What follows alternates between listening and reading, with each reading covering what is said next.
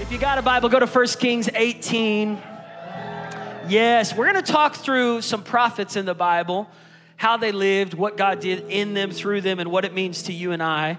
But I want to look at 1 Kings 18. There's a moment where God does something supernatural through Elijah the prophet. And I want to title this message, The God of Fire and Rain. The God of Fire and Rain. If you're watching online, just drop a fire emoji or a rain emoji. Everybody say fire. Fuego, fuego. The God of fire. In verse 1, after a long time, by the way, it was a long time. Sometimes we don't know how long a season's going to last. Elijah had prophesied there wouldn't be any rain in Israel. And until he spoke from the word of God that rain would come back. And he wasn't sure how long that season would last. Sometimes we don't know how long a hard season is going to last. We're asking God, Lord, when are the hits going to stop? When is this going to get easier? When are we going to have rain again? When will our crops start growing again? When are we going to have a breakthrough here? When are we going to just have a break? And it says after a long time, for 3.5 years, they were in a hard season. But it was all about to change in this chapter. And I just want to prophesy over someone today. Things are about to change in the season that you've been in. Some of you have been in a long drought. You've been in a long famine. And God says, get ready. The rain's about to come. God speaks to Elijah. He says, go and tell King Ahab. Go and present yourself to King Ahab and let him know I'm about to send rain back on the land. It's coming back. It's all coming back to me now. So Elijah goes to present himself to Ahab, and the famine was severe. Things had gotten worse in Israel. It had gotten so bad they didn't have crops, they didn't have grass, they didn't have water. They were killing their animals, they were losing their businesses, people were leaving the country. It was just really, really bad. And so he tells his administrator, King Ahab was a wicked king. He was married to Queen Jezebel. They had both brought in all kinds of false prophets. It says in verse 3 or verse 4, Jezebel had killed all of the prophets of the Lord, but there were some that had been hidden in caves. Obadiah had hidden some of the prophets of the Lord in caves so that there would remain a remnant in Israel. God always keeps a remnant during the famine, during the drought. And so Obadiah feared the Lord, but he worked for Jezebel. He worked for Ahab. And they had brought in all kinds of false gods, and they had been blatantly worshiping Baal, all these different idols that they had set up instead of worshiping Yahweh, the one true God. And as Obadiah was walking through the desert searching for food and water, because Ahab said, we got to find some food. We got to find water. Our nation is dying. Go look for it. Elijah meets Obadiah in the desert. And he says, go and tell your leader, go tell your master, Elijah is here and he's ready to meet with him. And Obadiah says, what in the world? If I go tell him that and you're not with me, he's going to kill me because he's been hunting you down. It was Elijah's fault that Israel had not had rain. He had prophesied in 1 Kings 17, there would be no more rain. And so here they've been in 3.5 years of a famine, a drought. And he says, if I go tell King Ahab, you're here, and I don't have you with me, he's going to kill me. He's going to think I've been hiding you. Elijah says, no. In verse 15, as surely as the Lord Almighty lives, whom I serve, I will surely present myself to King Ahab today. So Obadiah goes back to his master and tells him, I've seen Elijah and he's ready to meet with you. When Ahab saw Elijah in verse 17, he says, what are you doing here, you troubler of Israel? Elijah was a rebel for the Lord. He was a troublemaker in the right way. Because the king of Israel had been causing all kinds of darkness in the country, and Elijah was challenging it. He was confronting the darkness. And he says to him in verse 18, I'm not the one that's made trouble in this nation, but you and your father's family have. You have abandoned the Lord's commands, and you have followed the Baals. Everybody say the Baals. So John and I, my brother and I, we grew up, and my sisters, we grew up with a dad who carried an Arkansas Southern accent, and he would preach every Sunday. And I remember multiple times he would preach about the Baals. And as a kid, I would remember him talking about how so many people in the world have abandoned God and they're worshiping the Baals. And he would say, some of y'all worship basket Baal, some of y'all worship foot Baal, some of y'all worship volley Baal.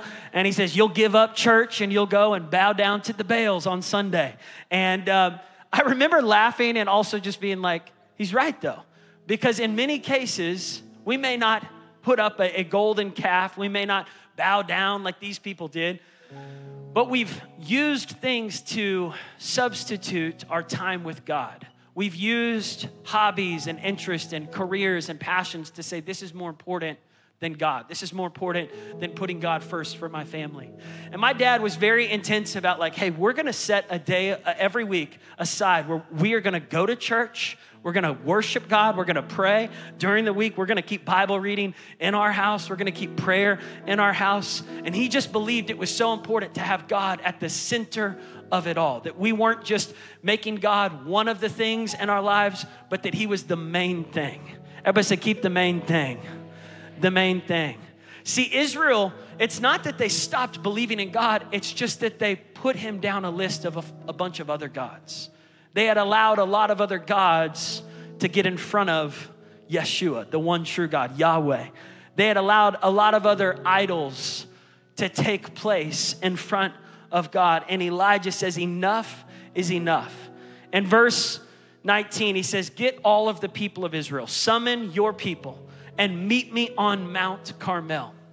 I was just in Israel a week and a half ago with a group from our church, and we went to a valley called Megiddo Valley, where the Battle of Armageddon will happen someday.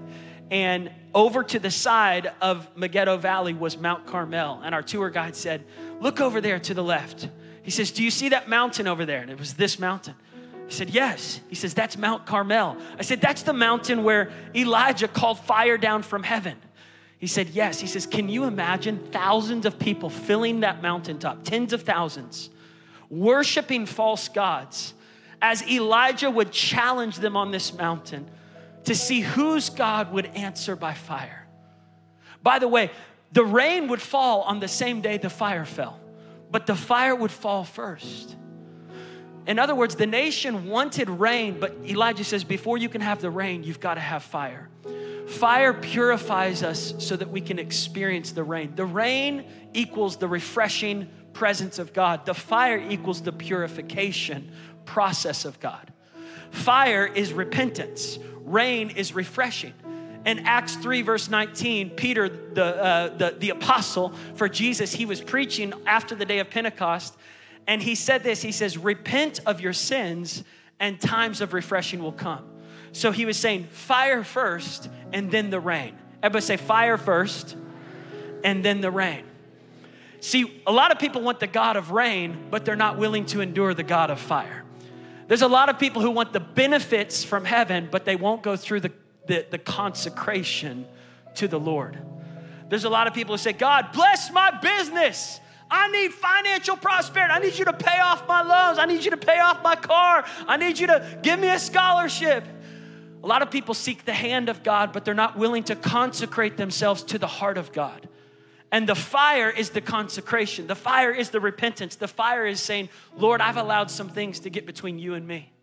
The fire is coming back to that place of saying, Lord, I want you and you alone. I'm not just seeking what you can give to me. I want to consecrate myself to you. You don't enter into a marriage just for the benefits. You enter into the marriage for the covenant, for the vows. Anyone who's just in this for the benefits is going to burn out quick. But when you're in it because you are committed, come hell or high water, through richer or poor, in sickness or in health, I'm committed to you, Lord. That's where the real rain begins to fall, is when you're willing to go through the fire with someone. When you're willing to go through the fire, God begins to purify. A fire consumes things. I almost thought about making this an illustrated sermon and bringing a flamethrower with me today. There is a guy in our church who owns a flamethrower.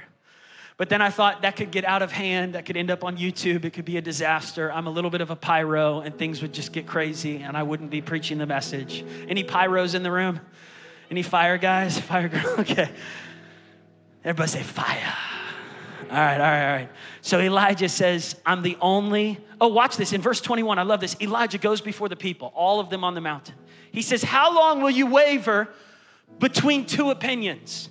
How long will you ride the fence? 1 foot in the church, 1 foot in the world. 1 foot following the word of God, 1 foot following what your flesh wants. How long will you waver in two places? How long will you ride this fence with God? It's time to draw a line in the sand and choose who you're gonna serve. He says, if the Lord is your God, follow him. But if Baal is your God, follow him. And the people said nothing. He was challenging them to make a decision. Elijah was full of courage. He was full of boldness. And I think about, why did Elijah have courage? If you're taking notes, I want to give you 3 reasons I think Elijah had courage that can help us in our own lives to have courage when it comes to making a tough decision. Number 1, his resolution outweighed his reservations. His resolution outweighed his reservations. Of course, Elijah had reservations that, what if God doesn't show up today? What if I invite all these people on the mountaintop and nothing happens? What if I prophesy and nothing changes? But he was more resolved to obey God than he was reserved out of the fear of being canceled by man, out of the fear of being embarrassed by things not working out. Until you resolve in your heart that obeying God is more important than fearing people's opinions, you'll never step into the purpose God has for you. The only way I can walk on this stage is because I've resolved, Lord, I care more about obeying you today than bowing down to the reservations of my own flesh, my own fears, my own feelings of inadequacy or insecurity. We've got to get a resolution in our heart that says, God, I want you more than I want to be impressive in the eyes of man. Number 2, his desires outweighed his desperation. His desires outweighed his desperation. He was desperate for rain, just like the whole nation of Israel. Rain was the most valuable commodity in that land. Or I would say water was the most valuable commodity because they had run out. And so they had no more grass, their trees were dead, their crops were dead, their animals were dying, people were dying because they had run out of water. Elijah was desperate for water, just like the rest of the nation, but more than he was desperate for water, he desired revival in his nation. Until we get the desires of God stronger in our heart than the desperation for temporary satisfaction. Because I could be desperate for a meal and go, I'm so desperate, I gotta eat. But if I desire a change in my life, then I'm willing to go without that meal for a moment until I can see the change happen. I'm willing to go without the thing that could give me temporary satisfaction when I have a greater desire for something that's a longer, more permanent, lasting change in my life. His desires outweighed his desperation. Number 3, his compassion outweighed his complaints. He had compassion on Israel. He wasn't angry at Israel in a way that just was criticizing Ahab and Jezebel and I just hope they all burn up. He was saying, I want to see this nation change. I want to see families experience the presence of God again. I want to see the altar repaired again. I want to see this nation following the ways of the Lord again. His compassion was stronger than his criticism. There's a lot of people who will criticize America all day, every day, criticize the church all day, every day. But what if we allowed our compassion to get bigger than our complaints? And we said, Lord, I just want every church in America to experience the power and the presence and the revival of God. I'm going to stop throwing stones, complaining and criticizing, and I'm going to get on my knees in prayer and ask you to move in my church, in the churches of this city, in this nation, in the world. See, Elijah was more compassionate than he was critical, and that's why he had courage to bring a change. So he says, how long will you ride the fence? In verse 22, Elijah says, I'm the only prophet left of the Lord's prophets. Get 2 bulls for us. Let Baal's prophets choose 1 bull for themselves. Let them cut it into pieces and put it on the wood. But don't set fire to it. I will prepare the other bull and I'll put it on the wood, but I won't set fire to it. Then you call on the name of your gods and I'll call on the name of the Lord. The God who answers by fire is the true God. Everybody say the God who answers by fire.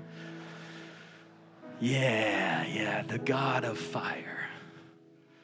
In the 1800s, all the way up till 1967, in Yosemite National Park, they did an annual fire fall, is what they called it. They did this for 100 years in Yosemite. Every year, thousands of people would gather in California, and they would gather at a safe distance away from Glacier Point in Yosemite National Park. And they would gather all the dead wood and the fallen trees that had fallen throughout Yosemite. They would bring it to the top of the mountain. And then they would have bulldozers behind this huge brush pile. And there would be a moment where all the people would be prepared right after sunset around 8 p.m. And they would do it in the dead of winter. They would do it near the end of January, early February. And there would be snow everywhere. But they would gather right around that 7 p.m., 8 p.m. time frame. And on the count of 3, they would all shout, "Let the fire fall!" And when they shouted that, someone would light the match, this brush pile would light up, and the bulldozers would begin pushing the fire off the cliff, and it would fall into the sky in the dark. And this massive amount of ember and fire would be falling from the mountain.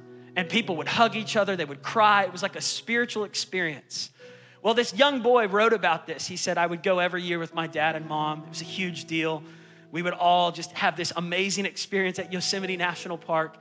He said, "Then my father passed away, and I left California, and I was gone for several years." He said, "I came back in the late 70s, early 80s, and I remembered that childhood memory of the fire falling." So he said, "I went back to Yosemite National Park, and I was talking to the ranger. He said, 'Hey, I want to bring my kids to experience the fire fall. What date are you doing it this year?' And the park ranger looked at him and said, 'What are you talking about?' He said, no, what year, like what date are you doing it this year, the fire fall?" He said, "Oh, yeah, I remember that." He said, "What do you mean you remember that? You guys do it every year?" He said, No. He said, "We stopped that a long time ago. The fire doesn't fall here anymore. The fire doesn't fall here anymore." And those words gripped me. I wonder if that's the phrase that could be said about a lot of churches in the world today. The fire doesn't fall here anymore. The fire doesn't fall. I wonder if that could be said about a lot of believers in their lives today. The fire doesn't fall here anymore. Let that never be said about the Church of Victory, that the fire falls every single week. We need the fire of God in our church services. In the 11 a.m. service, the fire falls.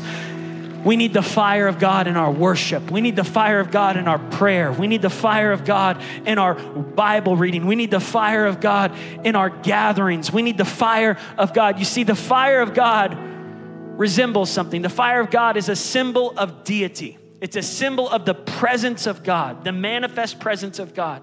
In the Old Testament, when God was leading the Israelites out of Egypt, he led them by a cloud by day and fire by night. The fire by night was literally the Shekinah glory of God leading the Israelites. 1 million Israelites following the fire. Everybody say, "Follow the fire."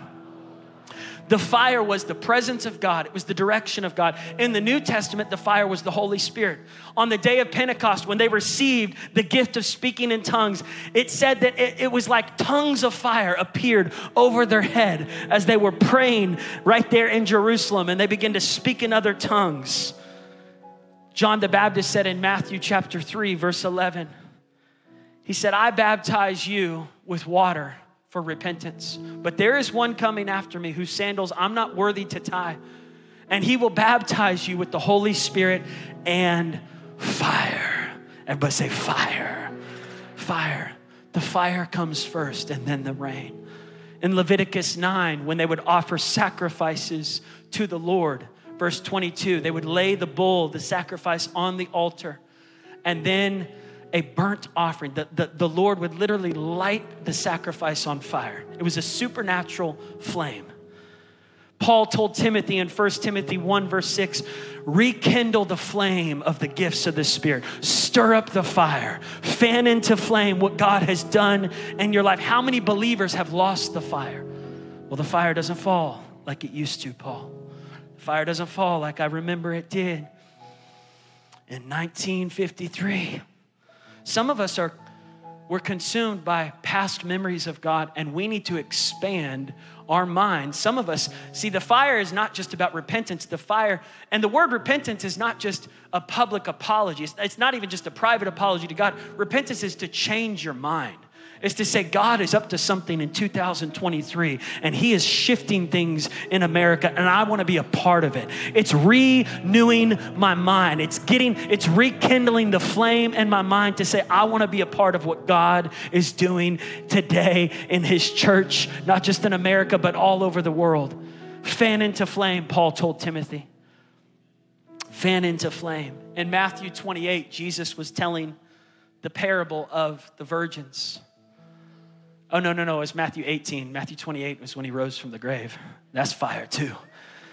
But in Matthew 18, he was telling the parable of the virgins, and he said, the end times will be like 10 virgins carrying their lamps, waiting for the groom to call their names, to call out for the wedding. And he said 5 were ready. They had their oil ready. They had the fire burning. But then there were 5 who weren't prepared. They had lost their flame. The Bible literally says that the oil had run out. Their flame was dying. Dying flames. Dying flames. How many believers have a dying flame right now? They've lost their fire. They've lost their flame. Church is a checklist, just going through the motions. The fire of God is to have a passion to say, Lord, I want to live for you. I want to allow anything in my life to be consumed that's not of you. Hebrews 12:29 says he is the all-consuming fire. Our God is an all-consuming fire. Our God is an all-consuming fire. He burns away the chaff. I remember as a kid, Royal Rangers, we would go out to Camp Victory every year, and we would have a polar bear camp out in the winter, and it would be freezing outside. And I remember John and I, we were staying in a teepee. Is that what it's called? Yeah. And we were staying in that with my dad, and Commander Kelly called all the Royal Rangers and their dads out, and he said, we're doing a bonfire, and write something down on a piece of paper and throw it in the bonfire. And so we would write things down. I remember my dad had something. I don't know what it was, but he threw it in the fire. Me and John threw things in the fire. But it was an invitation to let the Lord burn up anything that was holding us back. For some kids, it was fear. For some kids, it was anger. For some kids, it was, I don't want to share my toys. Maybe for some people, it was, I'm having a hard time right now with life. And I've just been angry at the Lord. I've been angry at another believer. I'm offended. I'm hurt. And they would bring it to the fire. And they would say, Lord, I want you to consume and burn away anything that's holding me back from keeping my flame alive. Across the street at Oral Roberts University, there's a tower called the Prayer Tower. And just this past week, we were driving up to the church at nighttime. One of my boys said, Daddy, what's that fire in the sky? He was pointing at the prayer tower. There's a flame at the very top of the prayer tower. I believe we have a picture of it. And he said, what's that fire up in the sky? I said, that's the fire on the prayer tower. He said, who put it up there? I was like, I don't know who put it up there, but Oral Roberts had the vision for it. He said, why? Why did he want fire at the top? I said, because he wanted the reminder on the campus that this university was built on a flame, on a fire that burned on the inside of him through prayer, through worship, through studying the word. And he told the campus, don't ever let the flame go out. Don't ever let the flame go out. That flame's been going for decades now. Can I tell you, the church has to keep the flame alive. Jesus is coming back for a church that is not lukewarm, a church that has not lost its oil, but a church that is ready, a church that is carrying the fire of God in the name of Jesus. We need the fire of God. We need the fire of God in our lives. The fire of God is the symbol of God's approval. When God was pleased with the sacrifice, he would light it up with fire. It was the approval. It was God saying, I'm with you. I'm with you. We've got to get the fire back. Proverbs 26 verse 20 says, where there's no wood, the fire goes out. Now, Solomon was talking about gossip. When there's gossip, it just keeps the flame going. But I also want to flip this and talk about for a second the passion of God. That when we throw another log on the fire, it keeps the fire going. What does that look like? That looks like surrendering to the Lord. Where there's no sacrifice, there's no fire. When's the last time you sacrificed your time to the Lord? When's the last time you sacrificed financially to the Lord to say, God, I'm bringing an offering to you? David said, I won't give an offering that doesn't cost me. I need it to cost me. I need my family to know that God comes first. I need to make my heart aware that the Holy Spirit is, I can't go anywhere without the presence of God. God wants his church to remember the importance of sacrifice. That we would not be obsessed with the benefits of God, but we would be focused on the consecration towards God. The fire of God drives out junk. It burns away the chaff. My boys, they love fire. They're a chip off the old block. They got a little bit of pyro love inside them. And every year we try to do a couple of bonfires. Last year we were doing a bonfire, and I had Liam, Benny, and Mac. Liam's 9, Benny's 8, Mac is 5. And Ellie and Gianna were standing at a distance with their mommy, praying for us. Ashley's shouting out, be careful. And I'm standing there by the bonfire. And we're looking at the fire, and the boys keep throwing more wood. Well, Mac walks over, and he grabs Benny's action figure, Superman, just throws him in the fire. And Benny goes, what? Why did you do that? And Mac was like, I just wanted to see if it burns. And he was just no remorse at all. He was like, look, it's melting. And Benny was like, I'm going to do that to all of your toys. And Mac was like, no, don't do that, man. But I go, Mac, you can't you got to pay for another toy for him. He said, no. He's like, I'll do that. But he said, look, Daddy, it melted. And it was funny, but there was a part of me that was thinking, I wonder what things we're clinging to that could melt. I wonder what things we're holding on to that could melt. And I wonder where we've been holding on to hurts, wounds, offenses, or just idols, just sin in our life. And we go, Paul, I can't live without this. I gotta have this. This is the thing that gives me energy. This is the thing that gives me peace. I gotta have these pills. I gotta drink this. I gotta look at this junk. I gotta do this stuff. This is what keeps me. See, the Baals in Israel were false gods who promised everything but gave them nothing. So here Elijah says, call on your gods. Call on the name of your God. And in verse 26, it says they called on the name of Baal from morning till noon. Baal, Baal, answer us. They shouted, but there was no response. No one answered. They danced around the altar. Baal, Baal, Baal, Baal, Baal, Baal, Baal, please answer us. And Baal gave them nothing. Because anything that we put our trust and our hope in that's not God will eventually lead us to nothing. At noon, Elijah began to taunt them. Shout a little louder. Maybe he's using the bathroom. Maybe he's on a trip. Surely he is deep in thought. He must be a real God. Perhaps he's busy right now, working outside. Maybe he's sleeping. You should wake him up. So they shouted louder. And then it gets worse. They begin slashing themselves, hemorrhaging blood on the altar of false gods. How many people are losing their life on the altar of false gods? Sin promises you everything, but it kills you. You're bleeding from these addictions. We're bleeding from the needles in our veins. We're hemorrhaging life on the altar of false gods. We're losing relationships and marriages and children on the altar of false gods. And they just keep doing it as if somehow things are going to change, but nothing changes. No one answers. It says midday passed and they frantically kept prophesying, frantically asking their gods to show up, but there was no response. No one paid attention, it says. And then verse 30, Elijah says, you done? Okay. On Mount Carmel, he says, come close. Everybody say, lean in. This is it. We're almost done. It says they came to him and he began to repair the altar of the Lord. See, their false gods had damaged the real altar. Because they had been bowing down and worshiping the Baals, they had forgotten what the altar towards Yahweh looked like. So Elijah goes and he gets 12 stones that represent the 12 tribes of Israel. And he says, you remember the God of Judah? You remember the God of Joseph?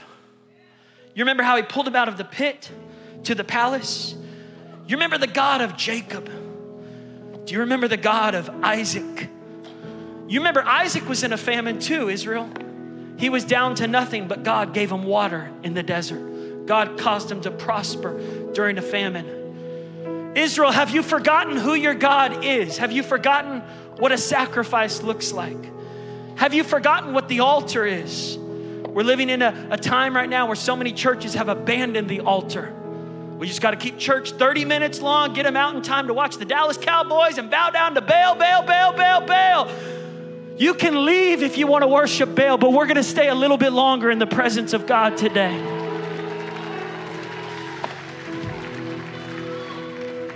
I was talking with Michael Miller, the pastor of Upper Room. He said, Paul, I lost people when I started taking a little bit longer to worship and linger in church.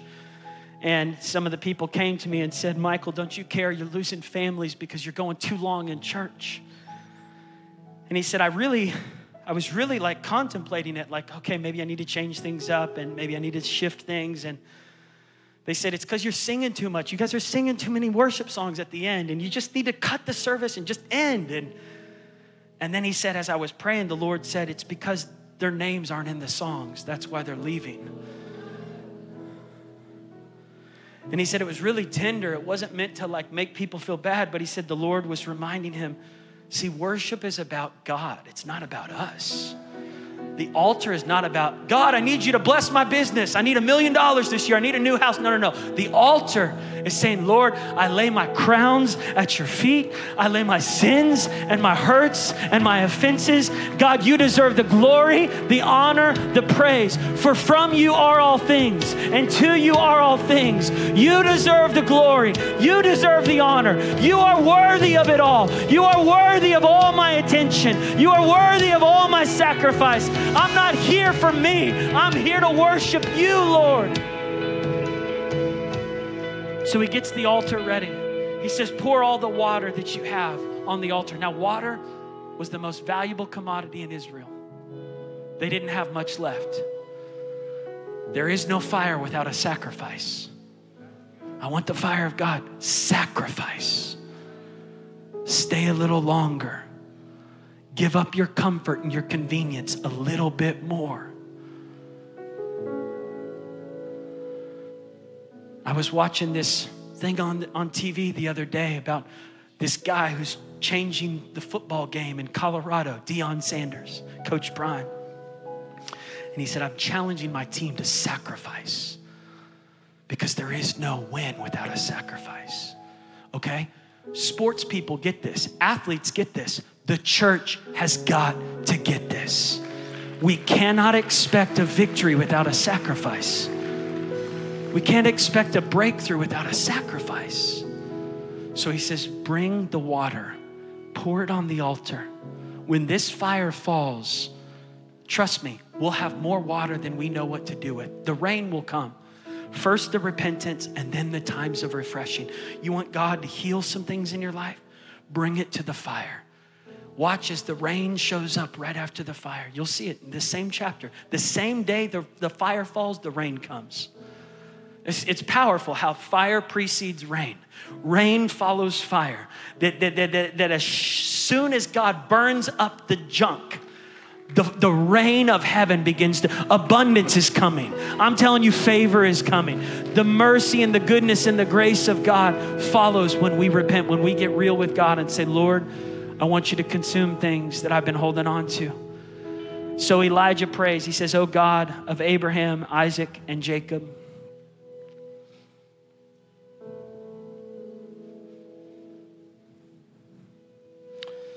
let it be known today that you are God in Israel and that I am your servant and I have done what you've asked me to do. Now answer me, Lord.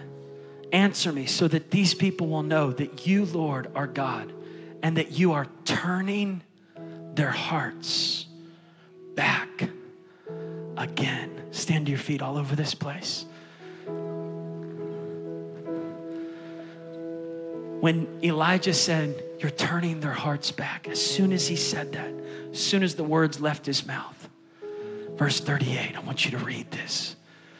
Then the fire of the Lord fell and it burned up the sacrifice, the wood, the stones, the soil. It licked up the water and the trench. Elijah says things are changing from this point on. this nation will not. We will not tolerate any more idols. We're going to worship the one true God. He is the Lord. He is the God of Israel. He is the only God.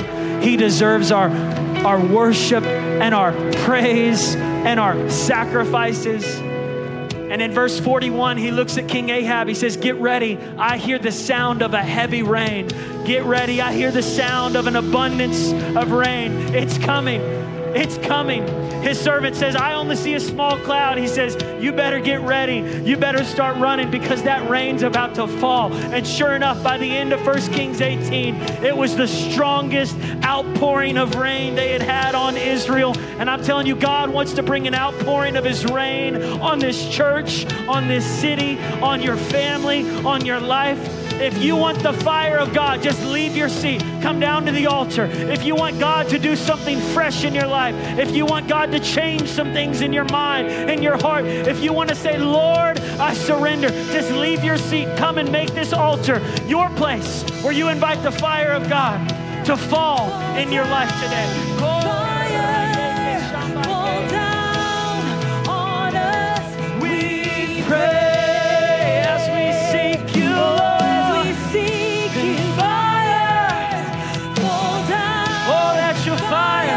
Let your fire fall down on us.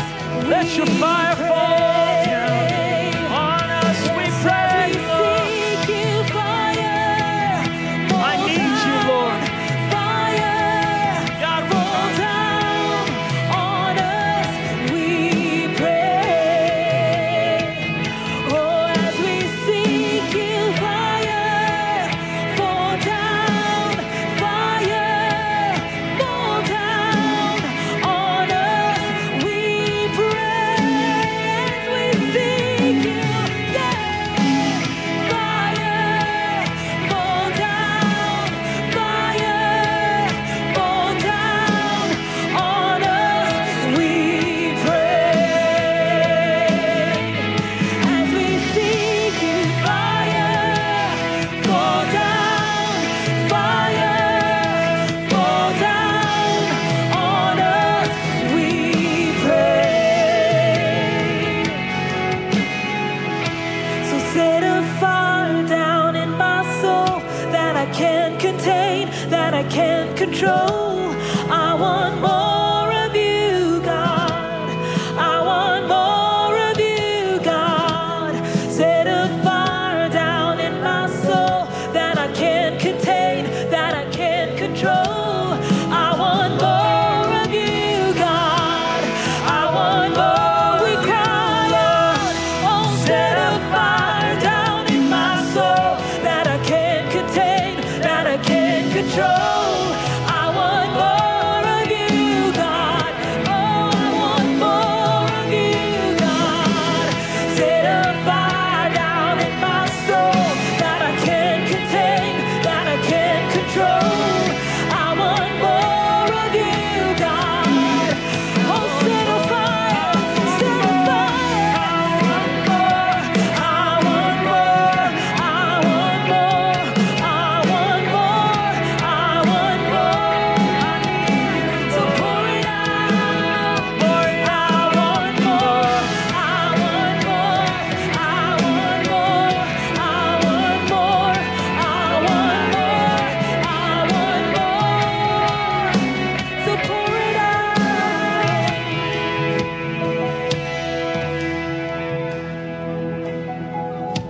Pour it out.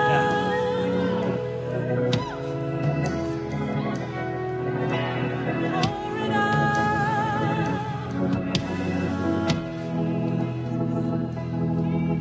Pour it out.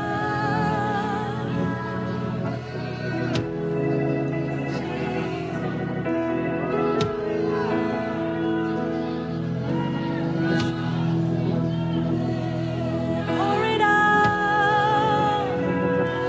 Oh, pour it out. Pour it out. Jesus, you change everything. Lives healed, hope found here now. Jesus, you change everything.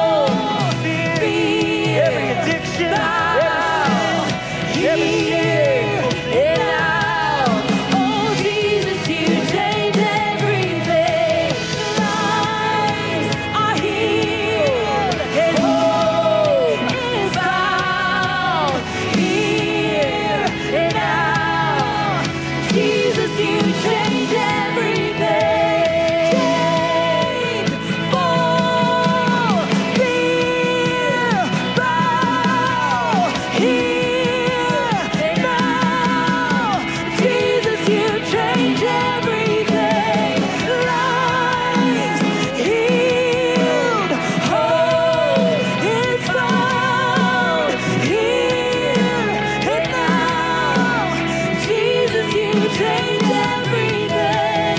Jesus, you change everything. Oh, Jesus, you change everything. Jesus, you change everything. Jesus, you change everything. Jesus, you change everything.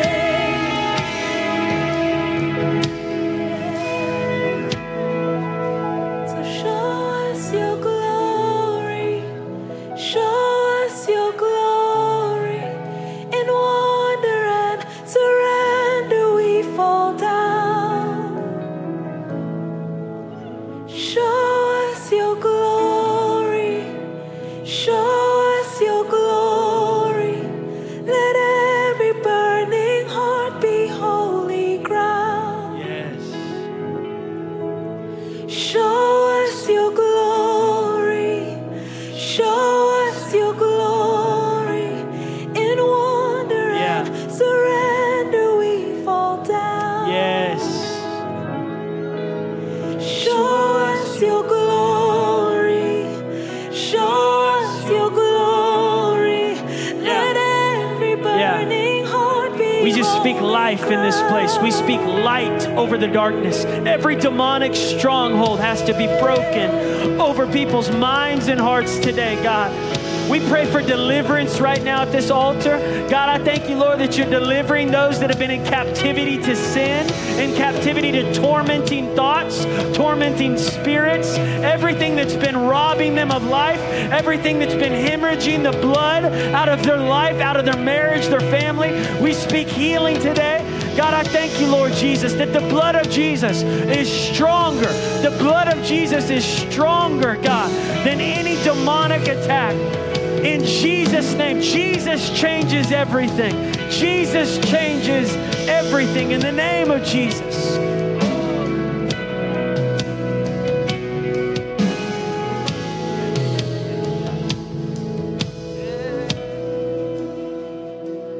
There is power in the name of Jesus. There is power. There's power in the name of Jesus. To break every chain, to break every chain, break every chain, break every chain. There's power. There is power in the name of Jesus. There is power in the name of Jesus. There is power in the name of Jesus. To break every chain, break every chain, break every chain. There is power in the name of Jesus. Oh, there is power. In the name of Jesus. There is power in the name of Jesus. To break every chain, break every chain, break every chain. So let it rain.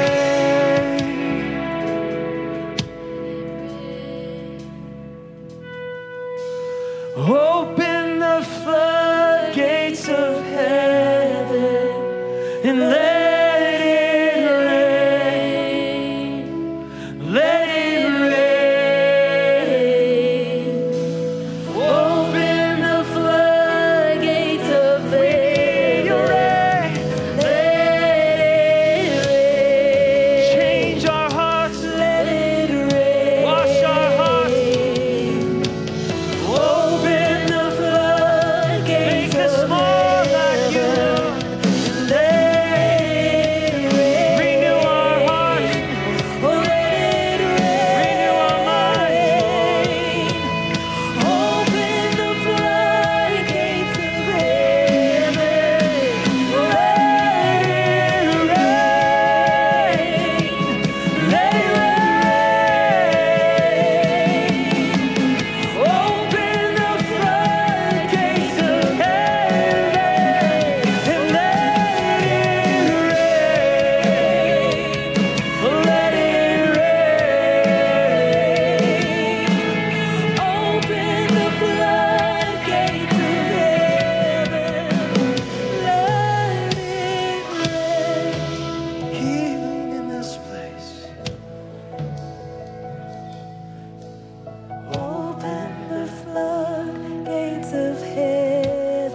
Lord, I just pray for healing, God, at this altar. Lord, I pray for every situation represented here today.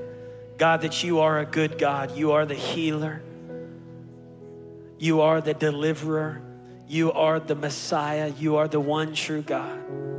Lord, I thank you for your forgiveness. I thank you, Lord, for your healing in relationships and families. God, I thank you, Lord, for breakthroughs for those that have been praying and standing, that today, God, you lit the fire and you're pouring out the rain. You lit the fire and you're pouring out the rain. I pray this week, God, we would have fire in the morning and rain in the evening. Lord, that we would lean into the word of God, that we would throw another log on the fire, that we would pray, that we would worship. God, that we would keep the oil burning, that we would keep the lamp burning. God, I pray, Lord, where there's been just a drought and a famine, God, that the rain is gonna fall. Lord, I thank you, Jesus, that as we seek first the kingdom of God, Lord, as we consecrate ourselves to you, you are faithful. You are Jehovah Jireh. You are our provider. You are our protector. We lean not to our own understanding, God. Not in our own understanding, but Lord, according to your word. In you we live, in you we move, in you we have our being.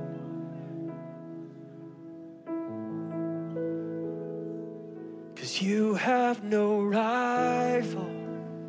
You have no equal, now and forever, God, you reign. Yours is the kingdom, yours is the glory, you deserve it all. Yours is the name above all names. You have no rival. You have no equal, now and forever, God, you reign. Yours is the kingdom, yours is the glory, yours is the name above all names. The enemy's been defeated. Death couldn't hold you down. Gonna lift our voice in victory. We're gonna make our praises loud. 'Cause the enemy has been defeated, and death couldn't hold you down. We're gonna lift our voice in victory. We're gonna make your praises loud. The enemy has been defeated, and death couldn't hold you down. We're gonna lift our voice in victory. We're gonna make your praises loud. The enemy has been defeated. Death couldn't hold you down. We're gonna lift our voice in victory. We're gonna make your praises. Shout unto God. Shout unto God with the voice of triumph. Shout unto God with the voice of praise. Shout unto God with the voice of triumph. We lift your name up. We lift your name up. Shout unto God with the voice of triumph. Shout unto God with the voice of praise. Shout unto God with the voice of triumph. We lift your name up. Come on, just say the name Jesus. Jesus. Jesus. Jesus. You are worthy, God.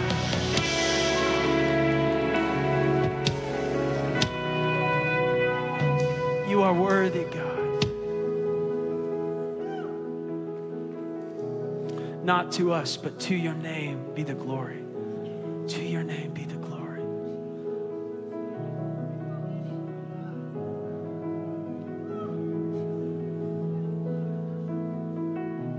I really believe that Victory is going to be a house of prayer and worship in the last days, that people will come from all over the world to just seek the presence of God in this place. And I really believe what we do on Sundays, it's a bonfire. It's a weekly bonfire, and it's just through the week we're adding more logs to the fire. There's people that are going to come in here every day praying and worshiping, just stirring up an atmosphere for when so that when lost people come, they're so met with the presence of God that there doesn't even have to be a sermon to bring them to a place of salvation, that it's just the presence of God just touches people's lives. I feel that. I know it's been prophesied over this church, and many of y'all feel that, but it's just, I don't know, like we're just stepping into a new season. We're stepping into a new season. Revival. Yeah.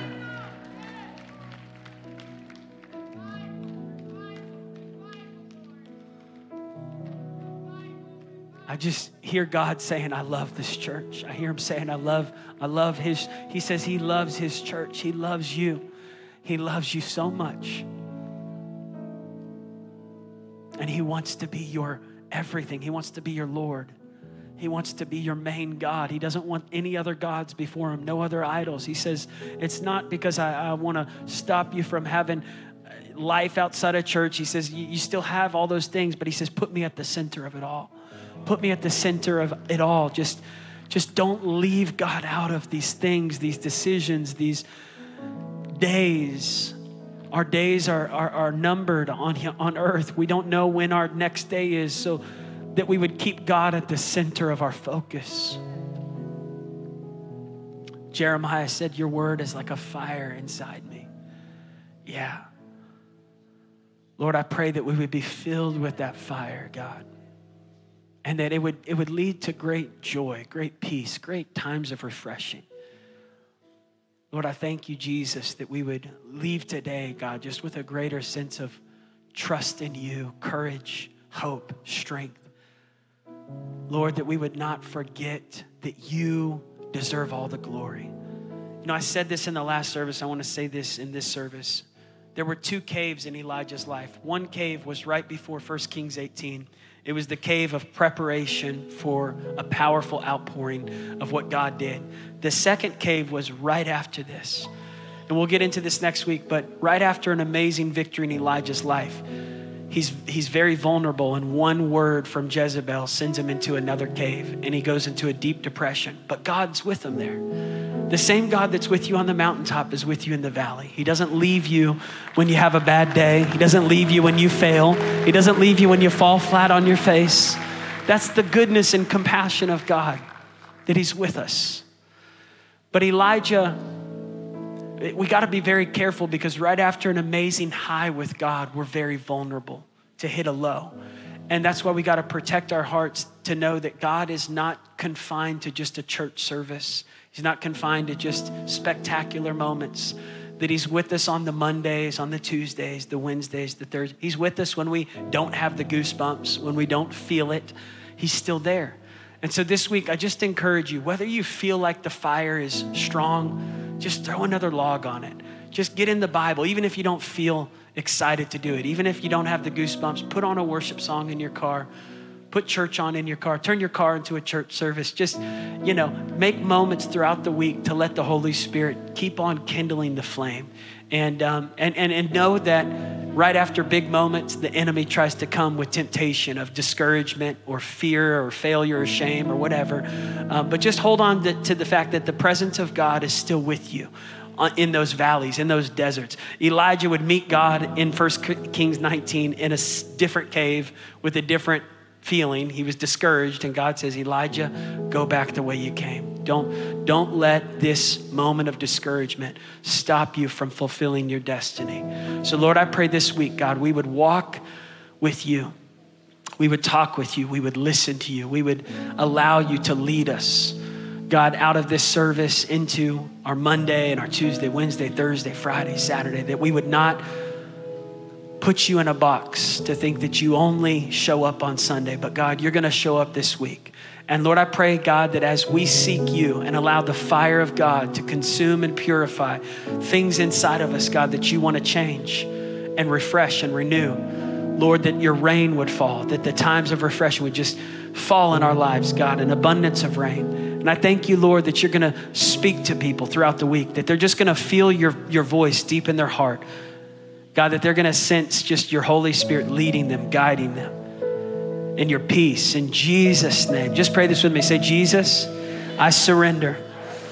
I want your will, your way. I repent and I receive your forgiveness.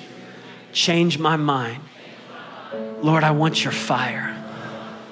Consume everything in me that's not of you. Make me more like you. Shine through me. And I'll give you all the glory. In Jesus' name, amen and amen.